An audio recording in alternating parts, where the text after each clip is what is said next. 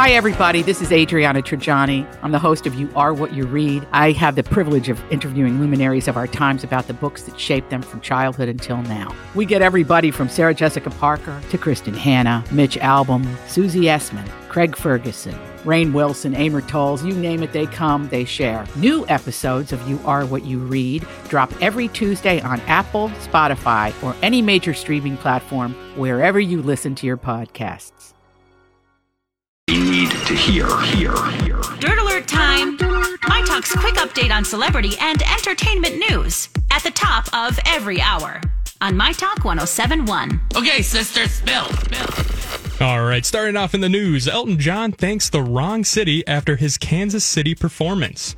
Elton, I think it was a typo, though, because it was in a tweet. Yep. Because he said it. Say what it said, Brian. Yeah, so the tweet quoted said, "What a great night at T-Mobile Center in Arkansas City." The tweet from Elton John's Twitter account read, "Thank you to everyone who came down. You were all amazing." Well, you know what? Instead of Kansas, Elton needs to get a new social media manager. That person should, at the very least, know what the hell damn town they're in, because you know Elton didn't tweet that himself. No, so Right? it's unclear if Elton himself or someone on his team hit send on that tweet. Arkansas City, Kansas is located 226 miles southwest of Kansas City. Yeah, that somebody might have lost their job.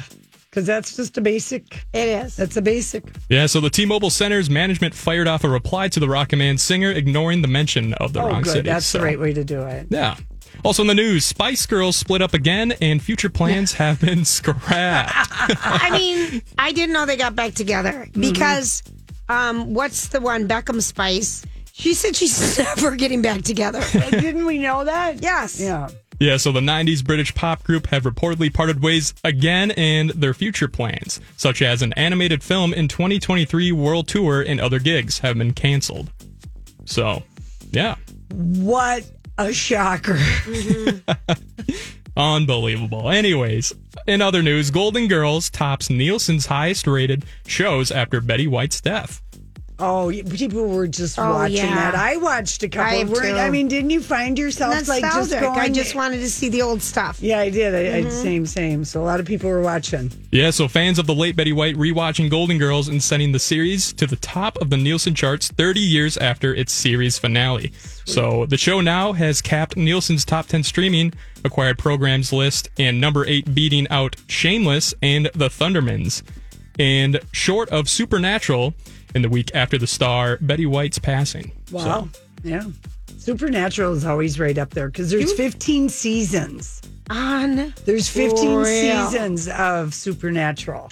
So because there's so many seasons and each season has, like, let me tell you, more than 12 episodes. There's a lot of streaming. You're never endingly streaming Supernatural. That's my theory. Yeah. So that's all the dirt for this hour. If you want to check out more dirt, go to our MyTalk app or go to our website at mytalk1071.com. I want